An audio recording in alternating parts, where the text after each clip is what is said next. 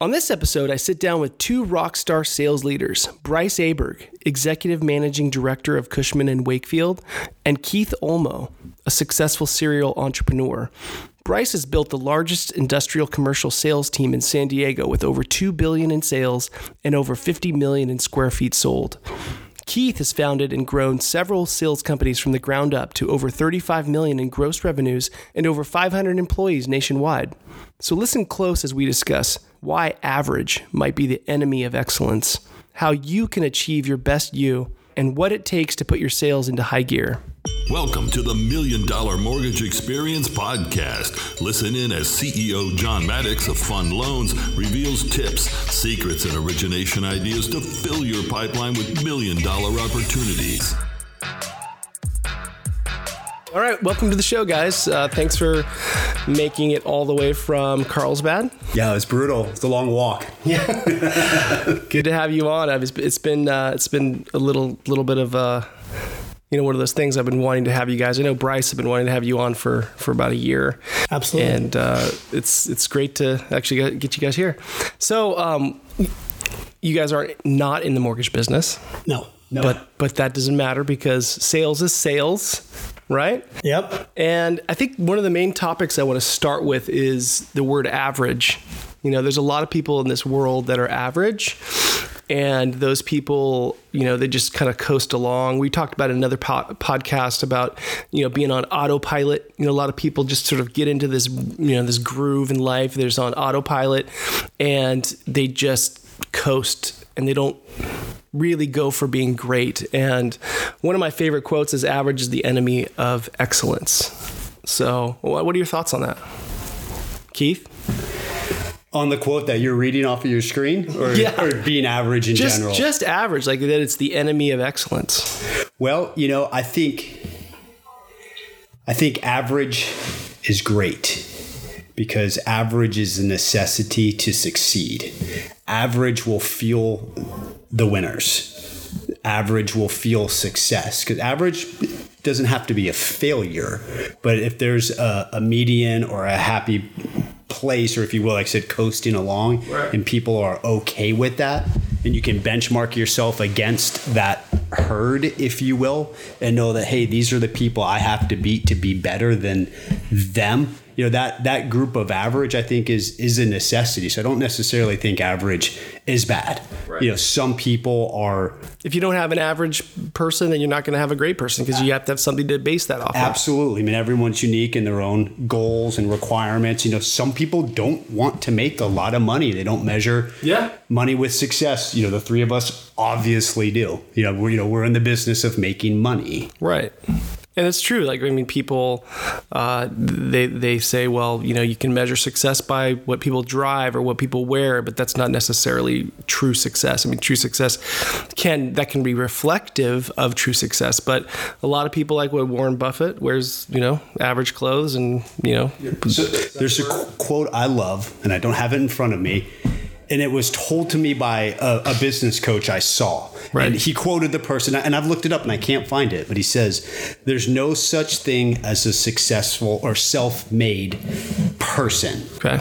You're only a product of those who help you. So for me, I've had a tremendous amount of average people make me extremely successful. And I'm very thankful for those individuals because even though they may be average, but they could be much better than I am in certain things that I just can't handle myself. Right. That's a good point. And I don't like to be average. It's one thing that I think that I got 13-year-old kids, right? They're twins, and I don't teach them to be average. I try to get them to try a little more, try to do above and beyond what the average is.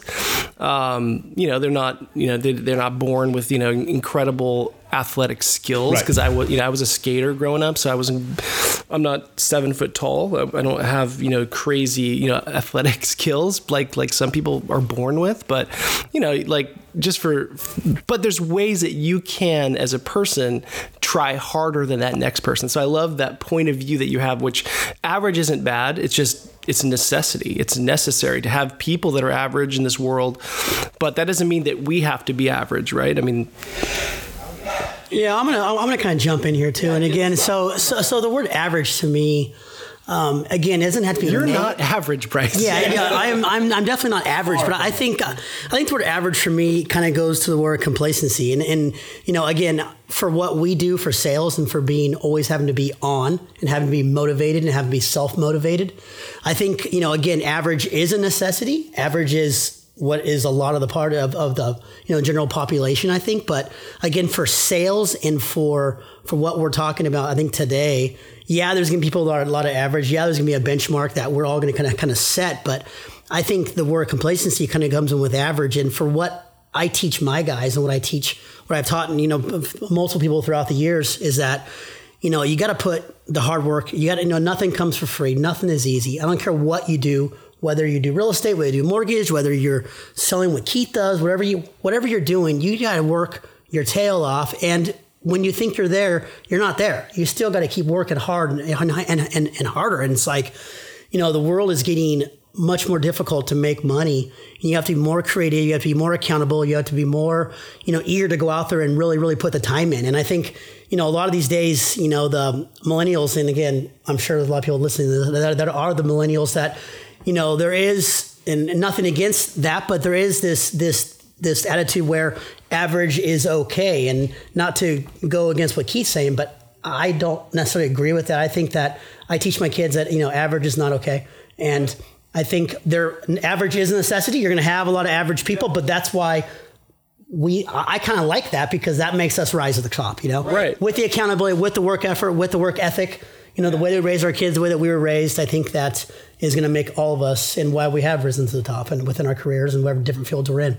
Yeah, that kind of goes back to like the equal opportunity versus equal outcome. I don't know if you've been hearing stuff like that, but people, all want to be treated equally, right? Everyone wants to have the equal opportunity, but there's never going to be truly an equal outcome, because not everyone's 7 foot tall or 6'6" or even 6, right? There's people that are, that are faster. There's people that are born with more money. There's people that are born better looking. There's people that are born, with issues, with handicaps. Like there's just never going to have an equal outcome. And then when you relate that to sales too, I think there's people that naturally have born drive, right? They're driven from when they came out of the womb. Like you probably can tell. I mean, if you have 2 kids or 3 kids, you can see one might be driven more than the other, where one might, sit back and, be cool, happy with things, and the other one's not as satisfied with what they have and they want more. And so, I think it's a perspective of what do you want and what will make you happy.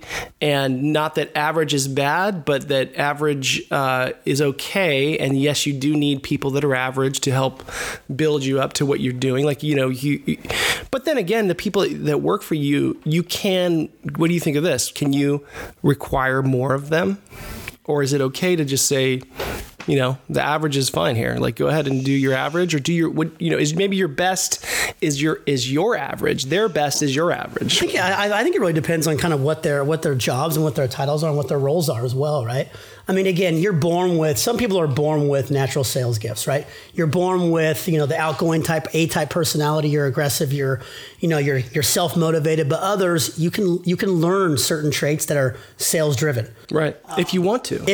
I mean, there's stuff that you are just born with, like grit, where you really have to put your head down, work hard, work for it. And, but I think and I know Keith has trained multiple people, and I have as well, to learn certain techniques, certain accountability traits, certain, follow through traits that, you're not born with, but you can learn, you can adapt to your life.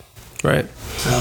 So, I mean, you've given us a different perspective, Keith. So how would you relate that to someone who actually is going out of their way to listen to a podcast that wants to improve their sales and doesn't want to be average? Yeah. Like, what would you say to that person? Yeah, and I think we might be getting a little philosophical in the word average and what it means. And I was reading your quote and reflecting on my statement is, average is the enemy of excellence and the destroyer of success. So my point of view is average is the stepping stone to excellent and success, but it's how are you going to step off or up that stone to those ladders? So you're wanting to better yourself in sales, whether you're a rookie, you're new to it. The 3 of us in the room who are conducting this podcast is a part of improving in sales, like Bryson mentioned, some people are born with it, or some people are 7 feet tall and they just wake up and they dunk a ball. Man, I promise you one thing, Bryce and I and yourself are really good at a lot of things. If you give Bryce and I a basketball, even if we share it, we're never going to dunk it.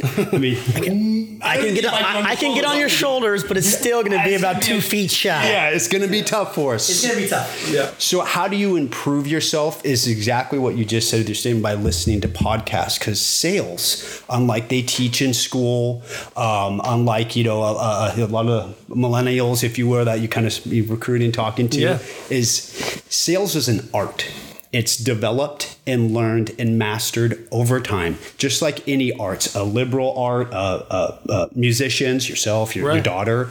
Yeah, you don't just pick up a guitar and then you can all of a sudden do these martial arts. You can't just do kung fu because you wanted to do kung fu. Yeah, so I mean, you can sure try. Like maybe one of the evenings we were hanging out, we might have tried to kung fu each other. But. Absolutely, there's been many evenings where we've tried to kung fu, but like you said, it is an art, right? You 100%, and you have to practice and study that art. You're not just born with it, right? Similar to what I said before is like, doctors, they have to do all kinds of continuing education. They've got to continue to perfect, our licenses as professionals. Yeah, I don't know how many classes and how many training seminars and how many self-coaches and motivational speakers and, events that we've all three of us sitting in this room have gone to, where they're, they're teaching you about accountability, teaching you about follow through, teaching you about, just the basics, from Toastmasters, just stuff that you learn throughout college and also through your career. And, again, those are tools that we in sales have to learn, have to adapt. And then we take those and those evolve to where we're at today. Right? So, like you said, like doctors, they have to go to multiple years of school. We do the same exact thing. We have to, we're not going to school for 8 years for sales, but we're continually educating ourselves as far as growing, learning new techniques, learning new ways to, figure out situations. And if you're not learning, you're going to be going back to that word average. If you're not growing, you're going backwards, deteriorating to the average, right? You made a point earlier, like the world is moving. It's becoming harder in some ways to make money. So like if you're not continuing to learn and better yourself, you're actually moving backwards as everyone else is moving forwards. 100%. So, you guys are obviously, on the same page with trying to better yourself doing, and today with YouTube and with podcasts for free, anyone can learn anything they want. They can better themselves in any facet. All day long. Yeah, I'm looking at your board. Tony Robbins, Grant Cardone, Gary Vee. I mean, these are future podcast people, by the way. Let me know when they're on, man. I've followed Grant Cardone for, I was telling you, at dinner, over 10 years. I mean, he had his books out. But 10X? No, way before that, man. 10X was like 2 years ago. I mean, I'm talking about... So you're like a pioneer Grant Cardone follower. Came off the automotive industry, and the companies I've built in the past used a liner closer sales system. Right. So I used to recruit heavily from the automotive industry into my merchant services company. So, reteaching some of the tools and traits that, Grant Cardone, just for example, whether you're when you're teaching, teacher learns as much as the student. So, you actually learn as you teach. Absolutely. So when you stop wanting to learn or develop, or, hey, I'm too successful, that will be a short-lived success. That'll be a short-lived. Because I've said it. I've done it. I'm the victim of it. I'm raising my hand. Right. Well, when you start making money, you kind of get a little bit not lazy, but like kind of okay. I needed a break. I don't need that. Yeah, I'm gonna take some time off. Go to La Costa and have a glass of wine in the jacuzzi.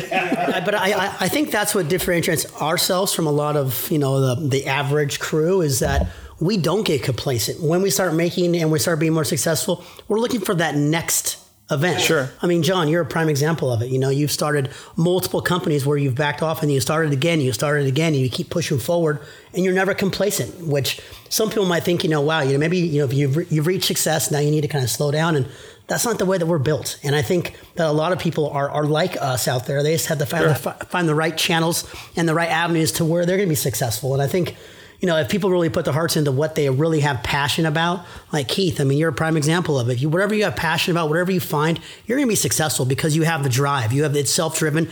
You were born with it. You're lucky enough to be born with it, but people can learn traits that Keith has. Hopefully not all your traits, but people can learn the traits that you have that are, not born with and not inherited from birth. So, well, a lot of people in this field that are, in the mortgage business, because this is the $1 million mortgage experience, right? So a lot of the people listening to this probably have been in the business a while, and they were, in the good times and in the bad times.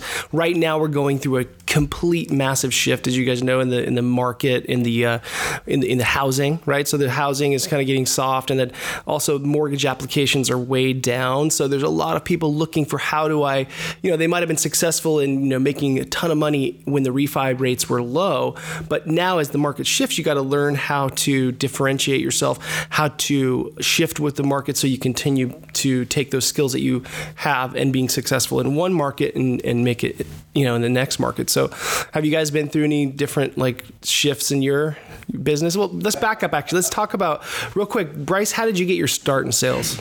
Yeah, so I started my career in '99, graduated from college at USD, and started in commercial real estate up in Orange County. And it was typically kind of what you would think getting into sales. It was not easy. It was, here's a phone book, start calling and go hit the streets. And there was no infrastructure, there was no teaming, there was no branding, there was no support, there was nothing that we have today. Very, very archaic, and it was one of those things where you just had to put your head down and work very hard, sink or swim, and that's what I think a lot of the listeners in your business, that's what they have to do. They have to either sink or swim. But I think these days there is a lot more support, which is beneficial. There is the internet. There is. We didn't have cell phones, I don't think, at that time. In fact, you could not text. You couldn't. Yeah, there was no selfies that were going on there. Yeah, God forbid you have to actually call someone, pick up a phone, and talk to somebody. So, that being said, the market has changed dramatically to the benefit. In some ways, where it does make it easier for the salesman to actually go out and have a strategic and actually have an educated sales process, and not just throwing a dart at the board and hopefully that that guy's going to return your call, or maybe you're going to spam this or spam that, and maybe you're going to get a follow up. Now it's more strategic. Now it's more aligned. Now you're actually being able to really find and really fine tune your skills. I think for my business alone, it's getting. It's always been very competitive, and again, I'm in the commercial real estate field, so right. It's a little different, but it all kind of ties together. We're dealing with a lot of lenders. We're on the sales side, there's a lot of capital coming in the commercial real estate, and we work for one of the top firms with Cushman & Wakefield, and we're obviously international and one of the top three, and it's been really exciting to see our company grow and to see our company expand. But in the same breath, it's getting very competitive with technology, with the younger generation. It's definitely a young man's game. It's, I just turned 44 and I feel like I'm getting older and older, and I feel like, you can only work so hard, and right. I hope my competitors aren't listening to this. So don't try to take me out yet, but I'm not going anywhere. But I think at the end of the day, it all comes back to really hard work and putting the time in and being methodical as far as how you're going to go about your business, whatever it is. Just be methodical and really think about what the next steps are. Well, I think to that point is being average. The average person will not work extra. Yeah. Right? So when you're competing against someone else, if you're working a little extra hard or you're working a little extra hours, you're doing a little, things that they wouldn't do, you're going to have an advantage. Yeah. I mean, there's no such thing as a time clock in my business. There's no such thing as a 9-to-5 job. Same with the mortgage business. There's no such thing as always available. You're always working no matter what. And, again, the guys that work for me, if they're listening, they're the first guys in the office. They're the last guys to leave the office. And that's just a prereq for our team. Right. They're the guys that wear the ties and the suits every day, while their peers are wearing jeans and flip-flops, and that's fine for some people. But sure. The way that I run my business, that's not fine for me. And, maybe it's comes from a different mindset, but I think it's more about if you look the part, you feel the part, you're going to do the part. And if you look in the mirror and if you feel like you're success, you're confident. And when you're on the phone, people can feel that confidence. And that goes back to, being in sales and really understanding what you're selling. That's right. Keith, how'd you get your start? In sales? Yeah. In sales. So I'm one of those blessed ones that I was born into it. You're a born salesman. I'm a third generation sales professional. My grandfather and father were insurance salesman. So, the sales is just a part of who I am. What was your first, because you're an entrepreneur, right? Sure. So what was your first company? So I like to say, I've changed industries 4 times, but I've kept the same professions, sales. Right. And it took me a long time to figure this out. Don't get me wrong. I mean, you certainly got out of college like, I'm a sales guy. Yeah. I was a communications major, meaning, well, I better get on the phone and start just babbling to somebody. Yeah. And so I started out in investment banking. Okay. Just phone work, gruesome phone work, sales, transition to commercial insurance, wholesale side for a large a carrier, if you will, sales, then retail side sales, then was blessed to get recruited over to commercial real estate with Bryce and and some of our other friends. And then the last industry is merchant services. That's where I've spent the last 10 years. I've built 2 merchant services companies from the ground up. No investors, no capital partners. Just bootstrapping and organic sales. Though we didn't do any mortgages. We did merchant services, but the second company, if you will, too, we did a lot of equipment leasing where we were funding, the paper, right? Yeah. So the word fund is a lot of fun because in my industry, in my companies, we use fund in a very HR appropriate manner. Like, hey, hurry the fund up. Get that funding deal down, you mother funder. Like, you guys, it's funding Friday. It's end of the funding month. Let's go. So a lot of fun. You can have fund with fun. Yeah. You're right. They're going to use that a lot here now. Good job, Keith. It's fun. Every time you say fun, you got to pay Keith a quarter now. The funding phone. Now, wait, what did you say? Funding. Yeah, trust me, HR chased me around for years. I'm like, hey, it's a part of the deal. That's awesome. And, and kind of benchmarking off of what Bryce was saying with his career and, not giving up in determination, 100% back that.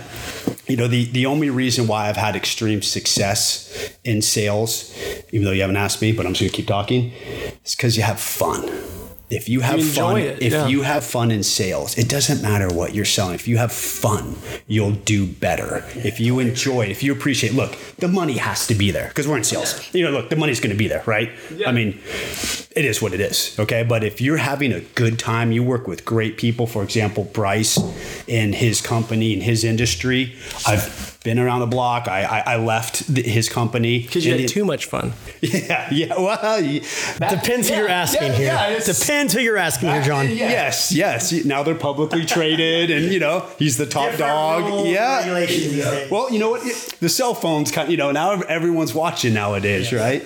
Well, it's safe to say you've been able to learn different products, different companies, different types of sales. So it doesn't matter. You're a salesman born. Once you're a salesman, you're always a salesman. You can sell anything, ice to Eskimos. It depends on the sales cycle, the product, technology, which we've been talking about, and millennials, and technology is amazing. I mean, we're doing the podcast, our phones, computers, blah blah blah blah blah. Technology also makes the average lazy. Mm-hmm. Lazy. They won't pick up the phone. Yep. Okay. Right. They won't make that People call. They don't want to do the phone. call. I mean, gosh forbid if the lead comes in through an email, if it hasn't generated to a complete application. It's missing it's missing a digit. It's not a deal. Like, well, these are the stuff we would have died for in our day. Yeah. Yeah.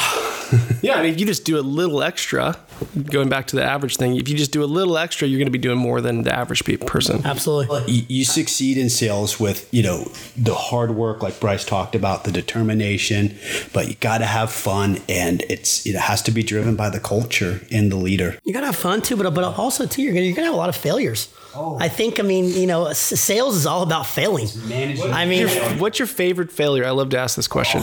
There's so many. I fail every day. And I appreciate the fail because then you're going to get it back up and learn how to do it a different way, or learn why that failed, right? And why it didn't work, and then figure out a new way to go about it. I mean, literally, I have guys come to me and they're like, Bryce, I this didn't work or that didn't work. And I kind of get excited for them because I can, help them do it a different way or, think about it maybe a little differently. And next thing you know, they come back and it actually worked. And then when that situation comes back around, maybe they might fail at that certain thing, but they're going to fail again. And again, like I said, if you're not failing, you're not growing, you're not learning, and I think you asked you're not trying new things. You're not trying to be more creative. You're not trying to get outside your box or outside your focus and trying to figure out, what's next, what's going to be happening. Like you said, the economy is changing.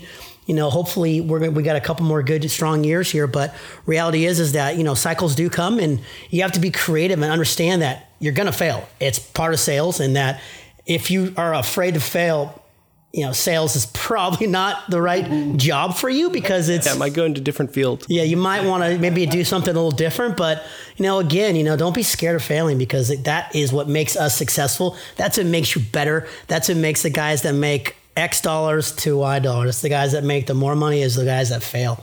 I guarantee you ask, the most successful guys around, and they've continually failed and they still fail. And if they don't tell you they failed, they're not being honest with you. That's so true. It's part of the deal. What about you, Keith? What's your favorite failure? Do you have any stories? I'm sure you have a couple gosh, my favorite failure. Like best lesson that you're like, okay, gosh, I'm not going to do that again. Okay. It would be, it would fall under trust and belief. When you trust in a process, maybe part of the sales system. It worked yesterday.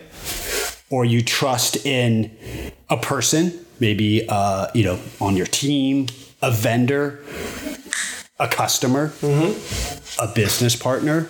And when that trust and or belief is broken, maybe to a point where it becomes devastating to the result, financially, emotionally, to you, your company, your family. Maybe it's a trust that's just, it turns into betrayal, right? Sounds like there's a story behind this. Yeah, sounds like there's a story here. Tell us what happened, Keith. Sure. Well, let's back up. Sit back, take your shoes off, relax a little bit here. Let's back up a little bit. But when that trust and belief, is devastated or ruined, you have to continue to trust and believe. So Bryce was talking about, you have to learn how to fail. You have to manage failure. If you can't move forward in business or in sales or in life without trust and belief, so when that gets corrupted, you still have to believe and you still have to have trust. You can get cynical, or you can be like, this just sucks. Yeah. Because this, like someone betrayed your trust, or this didn't work out like you thought it was going to work out. So you can just get completely down and you just have to fail and then get up and try again. Yeah. Right. But, back to Bryce's comment is failure is depending on your sales cycle. It could be by the minute, say you're making calls, right? You're just getting beat up on the phone. A lot of people in Bryce's industry, commercial real estate, that failure could be on an annual cycle. Working that deal that you worked for a year and 11th hour, it just pops. So you have to learn how to manage and mitigate that failure, but you will walk away with 10 times the failure than you will success. But you got to make sure that success makes up for those stepping stones of failure. That's a good point. Yeah. So in our business with mortgages, we've got in non-QM, there's a high rate of we'd call it fallout. So, how the point you just made was that sometimes you'll have a deal you're working on for a long time and then it just didn't work out, or it broke down, or it just everything fell apart.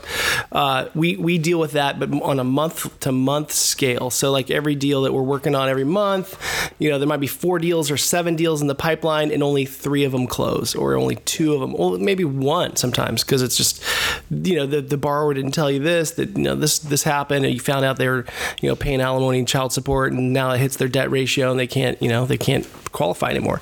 So how do you guys deal with that? Because I know you have in your businesses too, where some deals don't work out. So do you have to really have a big pipeline to make sure that you're not going to be starving and at the end of the day? I mean, I'll start off here, but again, for our business, for what we do, you have to have a lot of things going on at once, just like what you do. You can't be focused on just one deal. You have to have multiple deals going at different times in the cycle.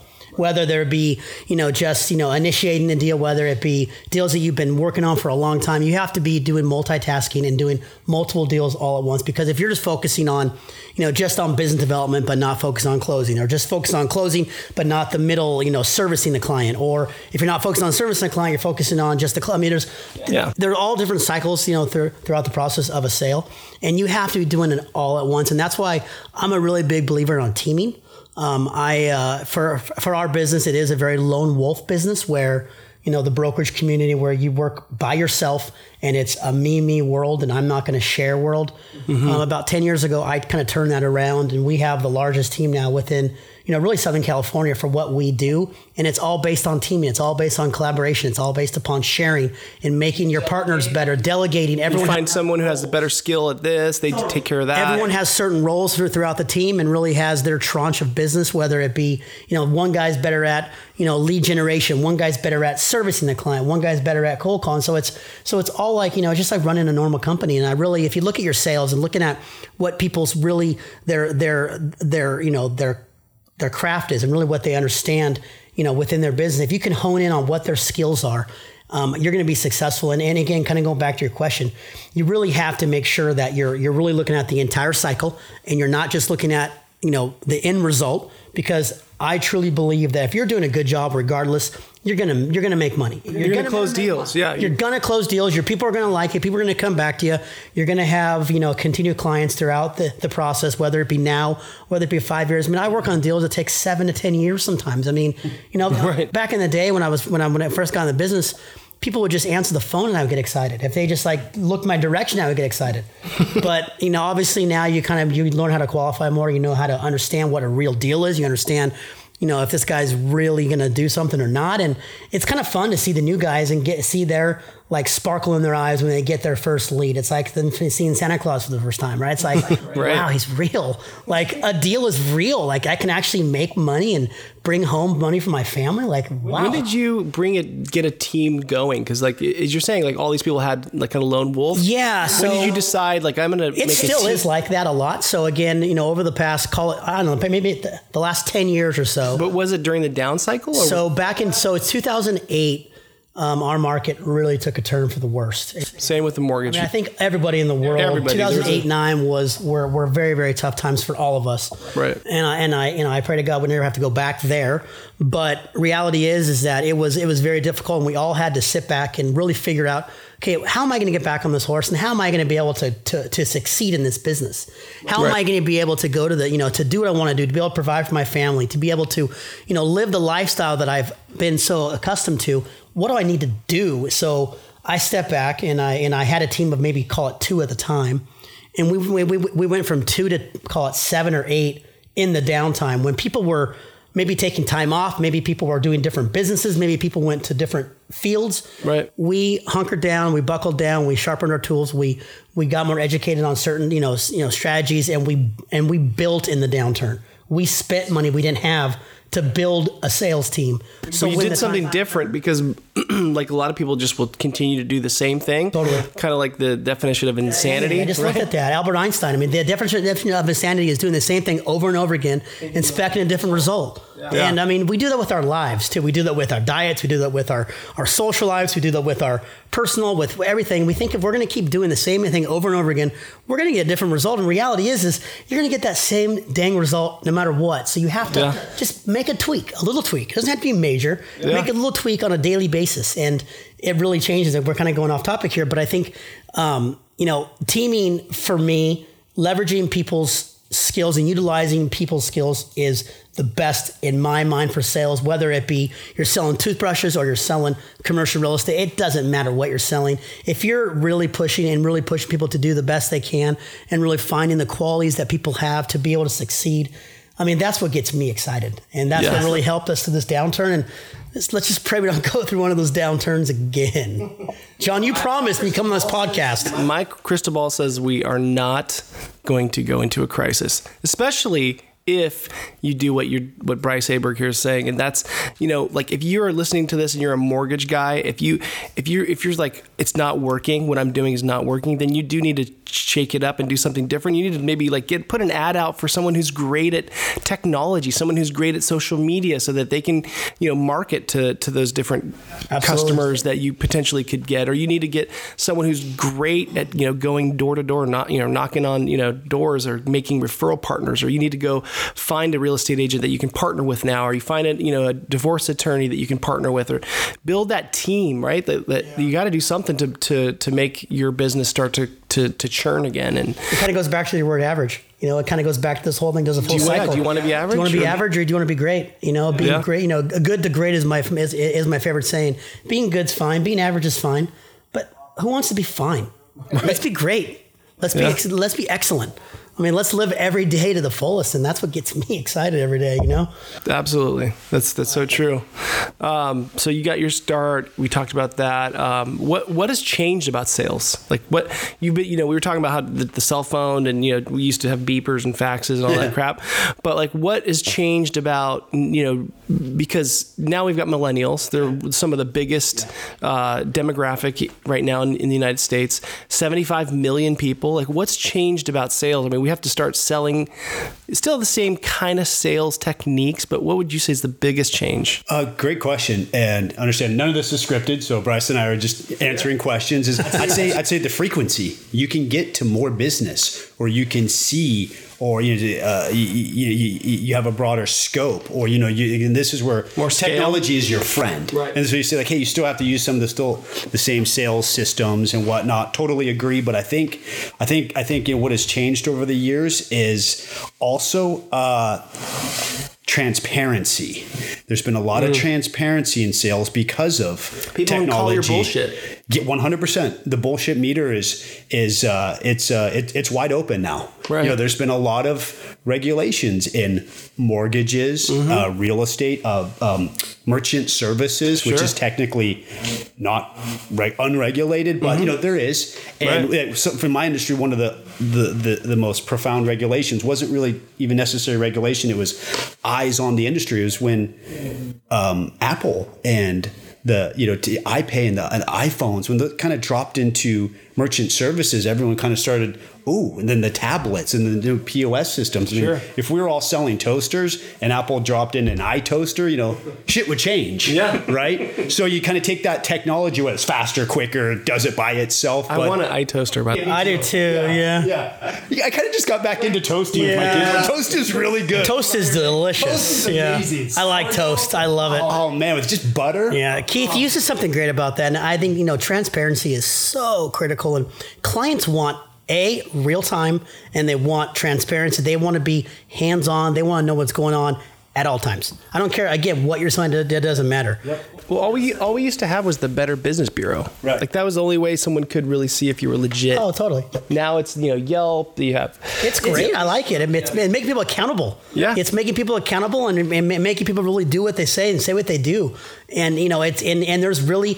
Being able to track this situation now and really understanding, being complete transparent is, why I think we're all where we're at today. Because, again, it takes the guys, the average guys, and then the great guys. I mean, if you're transparent and you preach that and you actually live it throughout your sales cycle, and you whether it be you're doing mortgages or whether you're doing real estate on the brokerage side or you're doing merchant services or whatever you're doing, if you're transparent and you're accountable to your clients, they love that. And we love that. I mean, think about as a customer and user, I like what I'm being treated, and I know exactly what the real deal is, and not some side deal, whatever the case is. I like to know what's really happening, and that's what client. That comes with just continuing to call and to give updates and to just tell people what's going on. Not do the be dark, not go dark, right? Like reactive and proactive, John. Be proactive. No one wants a reactive salesman.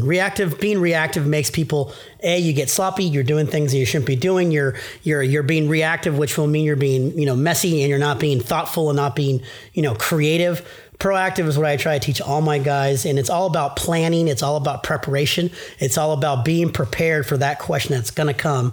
Well, how many people today just sit in front of their computer and hit send receive? and like reply, versus like, okay, I've got these 10 objectives that I have to get done today. And, I'll get to my email at 11 a.m. or I'll do an email. I'll schedule my emails. Like I'll go at like 9 a.m. I'll do all like an hour of email, half hour email. Then I'll come back at, noon, do a bunch of emails. Then I'll come back at, for me in my business, I'm running around all the time. So I just by nature, I have to get to my emails like that. But I think a lot of people going back to just average, just will sit in front of a computer and just hit send, receive, and then go on internet, search for some stuff, read the news a little bit. And there's nothing wrong with that, but it's just not going to get you to that next level of being great. If you're doing that, you have to take control of your day. You've got to make some objectives and have have a plan. Who wants to wait for that next shoe to drop? Like, why do you want to wait around, wait for someone to hand you something? I mean, again, there's people in this world that will do that, and that's fine for them. And that was when we're going to make us more successful because we're not doing that. But again, it all goes back to being accountable and also just planning out your day properly. You're waiting for, if you're sitting around looking at your send receive button and pressing that daily, you're going to be average, period. I can tell you now you'll be average in 2 years, you'll be average in 5 years. It's going back to the definition of insanity. Doing the same thing, you're going to be average. So get outside the box, step outside yourself and, try to create something and try to be excellent, Do you know anyone who's been kind of average and then all of a sudden changed? Yeah, I mean, in my business, we have a lot of guys like that where I'm not sure what it is, but sometimes it takes people a little time to hit their stride. And, sometimes those guys that don't hit their stride, they'll give up early or they'll quit the business and they'll do something else. But I've seen that the guys that hang in there and the guys that fail and the guys that learn and they get back up, they might not be the number one producers, the top 10 producers, top 10% producers within their office. But over time, if they keep on fine-tuning their skills, I've seen a handful of guys that have really hit their stride and changed things around, whether it be their lifestyle, whether it be their, getting more, as far as getting more educated on sales process, whether it be, self-motivations like Tony Robbins or whatever the case may be is. Yeah. I've seen it, and it just all comes back to what I said at the very beginning is just putting in the hard work. And Keith, what do you think about that? I would say that I've definitely been that person, gone from average to excellent. And throughout my career, that was a direct reflection of the leadership. I've worked for people who were tyrants and were very oppressive, in an old school sales floor, if you will. Beating down on you. 100%, man. 100%, bro. I mean, you get it, dude. Versus someone who's inspiring you and giving you that motivation that you can do it. The companies I have led, my companies, I've always tried to lead with inspiration. One is my goal was I'm going to make this person laugh. They're going to laugh and we're going to have fun. And then we're going to get results and we'll manage the results or lack thereof. But being an inspiring leader, that's the leader's job to get, whether you have an average. I mean, look, sales is, they're in thirds. You're right. You got your top third, middle third, bottom third. That's just life. It's a cycle. It's an evolution. You got horses, lions, and dogs. You're going to ride your horses, feed the lions. You got to shoot the dogs. It is what it is. And so there's numbers and there's math and blah, blah, blah, blah, blah. Right. But have I seen anyone transition from average to great? I have. And one example myself, when I was working for other people and leading companies, it was a reflection of the leadership. 100% of the time then I've witnessed it, it's because of the leader. So what if someone who's a self-employed or like a loan officer is like a lone wolf, how would they, because they don't have necessarily leaders necessarily like working next to them or around them. They don't have a manager, right? Like technology, man, you got to keep them connected. So you need to find that leader, right? You need to find that inspiration. That's when you have to have daily sales calls. I've had 7 offices and 500 people. We did daily sales calls. We did sales training on Sunday too, to prep the teams for Monday. And this goes back to what we were talking about earlier. If maybe that person needs to start a sales call. Like maybe they're just alone. They're not an owner, or they're not like, they're just another salesperson. They're like, hey, I want to start a sales network calling, and then like get a few of their friends on the phone and say, let's inspire each other. When I failed throughout all my careers, positions, owning, whatever, the first thing I would do is I would attach myself to someone who's winning. Yeah. Like, when I had large companies and offices all over the country, I said I was a top office groupie. I just attached myself to the top offices. You can learn a lot. And then I would take that producer and we would do what's called best practices. Introduce him or her, of course, give the mic over and share those best practices. So you learn from your peers too. That's good. Very motivating. Right. Very motivating because, hey, it's all about... If you want to succeed, you have to be able to replace the position you're in. You want to go up, you got to fill your chair so you can keep going. And that kind of talks about like that kind of leads to the sales thing where it's like growing a team, maybe getting someone to do what you do in that team, and then you kind of do something else that you're Bryce better at. Bryce is a perfect example. I'll give it to Bryce. I mean, his industry is 1 or 2 person teams, right? How many people are on your team? We have 10 now. And again, I love getting younger guys that are smarter than me, that are that are more educated than I was at the time when I came into the business. I love when I get younger guys that can teach me things, and I continually do that. We've hired 2 young guys out of college in the last 12 months, and we have another one on the way. So I mean, I like to keep the team between 10 and 11 or so because it's a little more manageable. Keith, you brought up a good point about leadership and how a good leader is what's kind of driven you throughout the career. And I think that's right on, because I've learned that if you lead everyone the same way, you're going to have a lot of failures because one guy doesn't like to be yelled at. One guy likes to be praised. One guy likes to be patted on the back. One guy likes to be, you have to really understand what motivates each individual. And that's so true. When you get on to a big team and really, you have to be, and that's why you see guys walking around, the warehouses and giving high fives to, the employees and knowing everyone's names, knowing their wives' names, knowing their kids' names. You have to be able to connect with your employees, with your sales guys, but also understand what motivates them. And that's what the biggest key is, where not always money. It's not always money. And I've learned that the hard way. I've lost a couple good sales guys because I pushed them in a way where I thought, because it's the way that I like to be pushed.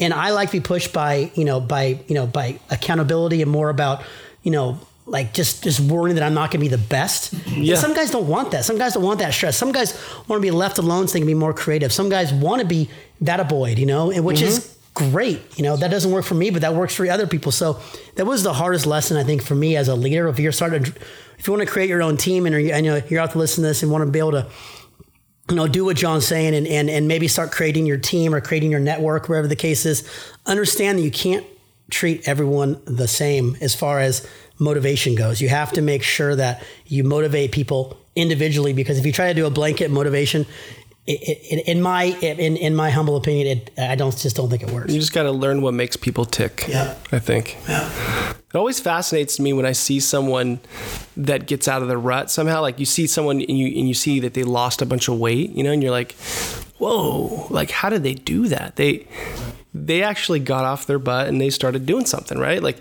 do you ever see that? Like John T, not that he was fat or anything like that, but dude, he looks good right now. You did something. What'd you do? Real good there, John. Real good. You lost how much weight did you lose? Because when I got married at like 22, and then I gained like 45 pounds or so. Did you were you pregnant? Would you have it? Yeah, no. Sorry. And then I just got back to doing, I did keto. But it happened quick. And then I did, it was like 6 months. It took you 6 months? Yeah. But still, like you could see a noticeable difference. It was like the first 2 weeks was like 20 pounds. And then from there, the next 25 was like. But that takes serious 4 months. Yeah. Dedication and just doing something different. Yeah. I don't think I've eaten a donut or anything in here. I've tried to give you donuts. See's candy this past week. Yeah, John, you do love sweets, so I have a sweet tooth. He does, yes. That's one thing also too, out there is you make sure you have healthy food in your office. Don't have donuts sitting around. It just makes you not motivated. I mean, only person I know that can eat that is Keith and still stay thin. But no, that's definitely not me. No, I wish. Scarf and barf.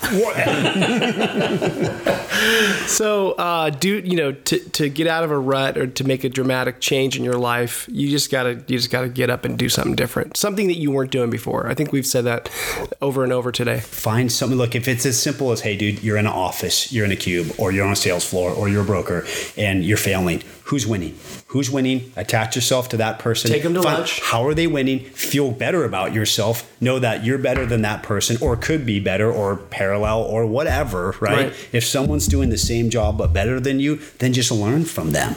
Right. Learn from them. Unless they're flying around on a cape, you're like, well, that's not going to happen. And that takes some humility, because you got to be open to... You said you study martial arts? That's what you said? No. I mean, I did wrestling in high school, but I did... I thought you said Aikido. No, it's keto. Like the diet. My bad. My bad. Yeah. So you're talking about humility. That's a wonderful part of sales. You have to, in failing and KPIs, and every sales company I know, I'm sure yours, I know yours, mine, the leaders are on the board, or the CRM, you know where you're at. You're watching your numbers every day, is having that, having that visibility, to measure your results against it. Hey, whomever's on top, just go attach yourself to that person. I love that about the mortgage business is, you walk in John's office here and you see, and there's a leaderboard, and there's a big screen on the board that shows who's doing what. And I do that same thing in my business, where it's all transparent. Every Monday, Friday, we check who's number one, who's made the most money. And most teams don't do that. They're not as transparent. People are, again, lone wolves, where they try to hide their information, but we put it out there for the world to see, and it self-motivates, and it also motivates other people. Again, going back to not everyone's motivated out of that, but at the end of the day, we are in sales. And most salespeople are competitive. Most salespeople are competitive. But I love seeing that though, John. That's great. That little clicker, the ticker with all the names on there, and who's doing what. And if you're not like he said, if you're not number one, motivator. Get next to that number one guy. Absolutely. Take him out to lunch. Ask them what they're doing that's making them successful, because it's definitely something. They're not just accidentally being successful. It's not that they're better looking, or they're better smelling, or they're whatever. They're doing something. That and I'm sure that they will. Most top salespeople will give away their secrets too, because they don't. They're fine. They're like, whatever. Your board is with all the Grant Cardone, Tony Robb. Yeah, they give all away the all information's for free. But everyone's. I've bought everything 100. I have one of the books in my car. His apartment. The Cardone Capital. Right. Yeah, it's all free. Doesn't matter. I'm still going to buy it because I'm a believer. Yeah, and if you buy it, usually you pay more attention to what you put money at. If you get something for free, it's what is it? You value what you pay for. Yep. And if you just get something for free, you may not look at it. You don't. But if you pay something for something, like you notice that with kids, like if your kids save up for something and they buy it, then to them it's worth more than if you just go buy it for them. That was surprising to me. It's like I'm not afraid to tell people exactly how I got to where I'm at, and the reason why is because 99% of them are not going to put their head down and do what I did. Or do what Tony Robbins tells you to do, or do what these motivational guys. I mean, they're giving you the secrets. They're giving you if everyone did it. Oh, we would be average. We would be average, and I don't like that. Right. That does not sound exciting to me. But again, going back to, give people your trade secrets. If people are failing, if you are succeeding, listen to this, if you are succeeding, don't be afraid to help people out, because again, all it's going to do is, it's going to help you out. Again, you're not doing it to help people out. You're not doing it to make yourself better. But at the end of the day, you want to make sure that, you're helping people and giving back. And it all goes back to that, effort and hard work, and what you put into, you're going to get out of it, Mm-hmm. That's good stuff. Any last words, Keith? Wow. Oh, how does someone get a referral partnership with someone like you? A referral partner? Yeah, like mortgage people are always looking for ways to get leads, to get people that need these type of loans. We specialize in self-employed mortgages. So how does someone get a hold of entrepreneurs and get guys like you who are successful to give them a loan?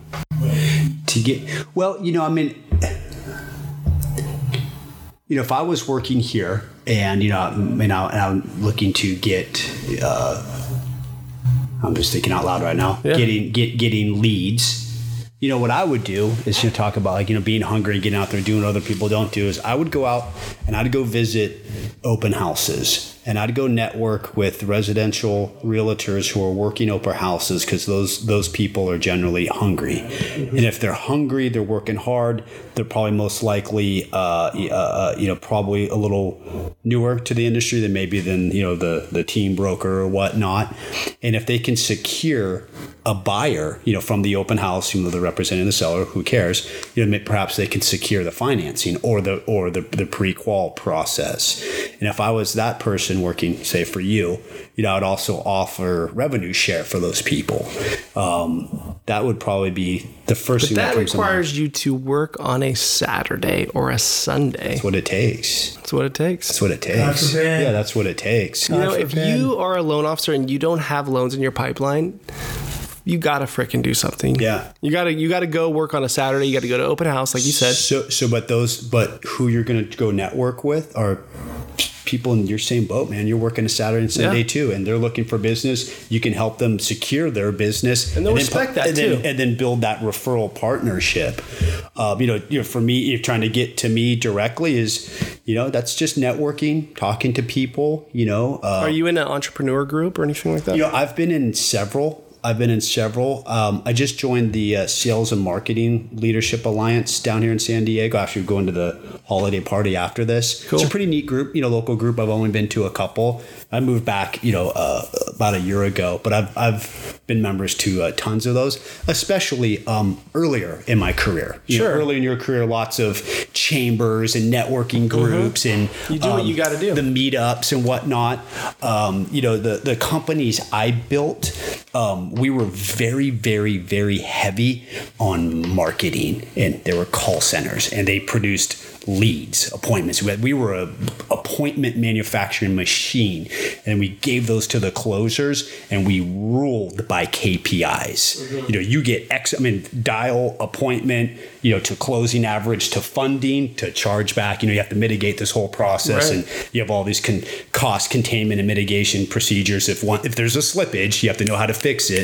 The cure is as quick as the cause on these things. So you like building systems, and yes, which loan officers can easily do that if they just plan. They got a plan. They got to Yeah, you mentioned earlier about if you lost your deal, do you need enough pipeline? Like, other than pipeline, you need pipeline. My opinion is you need processes, and you have to be able to control it from start to finish. That's what I like in some of the sales systems that I've been involved with, because you can scale and get a predictable result. You don't always get the result where you want, but you can see where the breakage is. Right. So again, now if it's go out and go get your own leads, hey man, that's the commercial real estate way, and that's what Bryce worked weekends his entire career. Right. That's why he's at where he's at. So if you have loan officers that don't have the pipeline, again, I'm just answering this off the top of my head. I said, go hit those open houses, go work those with those. You go hit 50 of them. Yeah, don't be average. You could go hit 10. You could hit 10. Right. Don't be average though, and go to 1. Yeah. Don't go to 1 or 2. Yeah. Go to 10. Yeah. Yeah, go to 10 and help them secure a client. Because it's a numbers game. And then rev share with them too. Like, whatever, man, feed them. Well, that's against the RESPA. Oh, is it? Okay, my bad. Sorry. But you didn't know that, and that's the Take them to a nice dinner. Buy them a present. There you go. Jewelry. Bryce, what would you tell advice for our listeners? If you're looking at, if you're a lender, or if you're a mortgage broker and trying to find jumbo loans for brokers, I call it the 3 S's. So it's speed, it's making it simple, and it's also spread the focus. So again, going to speed is, demand is high. There's a lot of competition out there. So being able to have your term sheets, having your facts down, making it easy for us as brokers, that's critical. Knowing the product. You got to know your product. Know your product, know what you're selling, being creative, knowing exactly what the terms are, and being able to be detailed enough that you know what you're talking about. People want to work with the expert. They don't want to work with someone who doesn't know what they're talking about. You need to be an expert in your field, whatever you are. Do your homework, no question about it. Number one, simple, making it easy for us, making it, if we're going to lead, turn you on to a client, make sure that you have, again, being prepared, being detailed, understanding what you're going to require from the end user, having all your facts in a row, and then also spread the focus. And I say spread the focus, and meaning by, going out to tertiary or secondary markets. Obviously, the major markets are flooded with a lot of mortgage brokers, but going out to markets that are maybe not as competitive, looking at where the opportunities are in these tertiary markets like San Diego is not a tertiary or secondary market anymore, but it was, 5 years ago. There are infill markets, inland, looking at different, opportunities throughout. Maybe it's a little more east, but looking where the opportunities are. And so then you're again, doing some research, you're trying to find where there's a demand. Totally. For what you're trying to sell. We're not reinventing the wheel here, but right. It kind of goes back to what I said is, making it easy and making it easy to execute and to transact. Awesome. Thanks, guys, for coming on. Thank you very much. Thank you. It's great. Got a great office. Thank you for listening to our podcast. If you guys are looking for more content like this, we have a Fund Loans YouTube channel where we give away more tips, secrets, and origination ideas. You can also email us at info@fundloans.com. And if you've made it this far, I think it's safe to say you like our content. So please subscribe, share, and send us your scenarios. Let's fund loans together.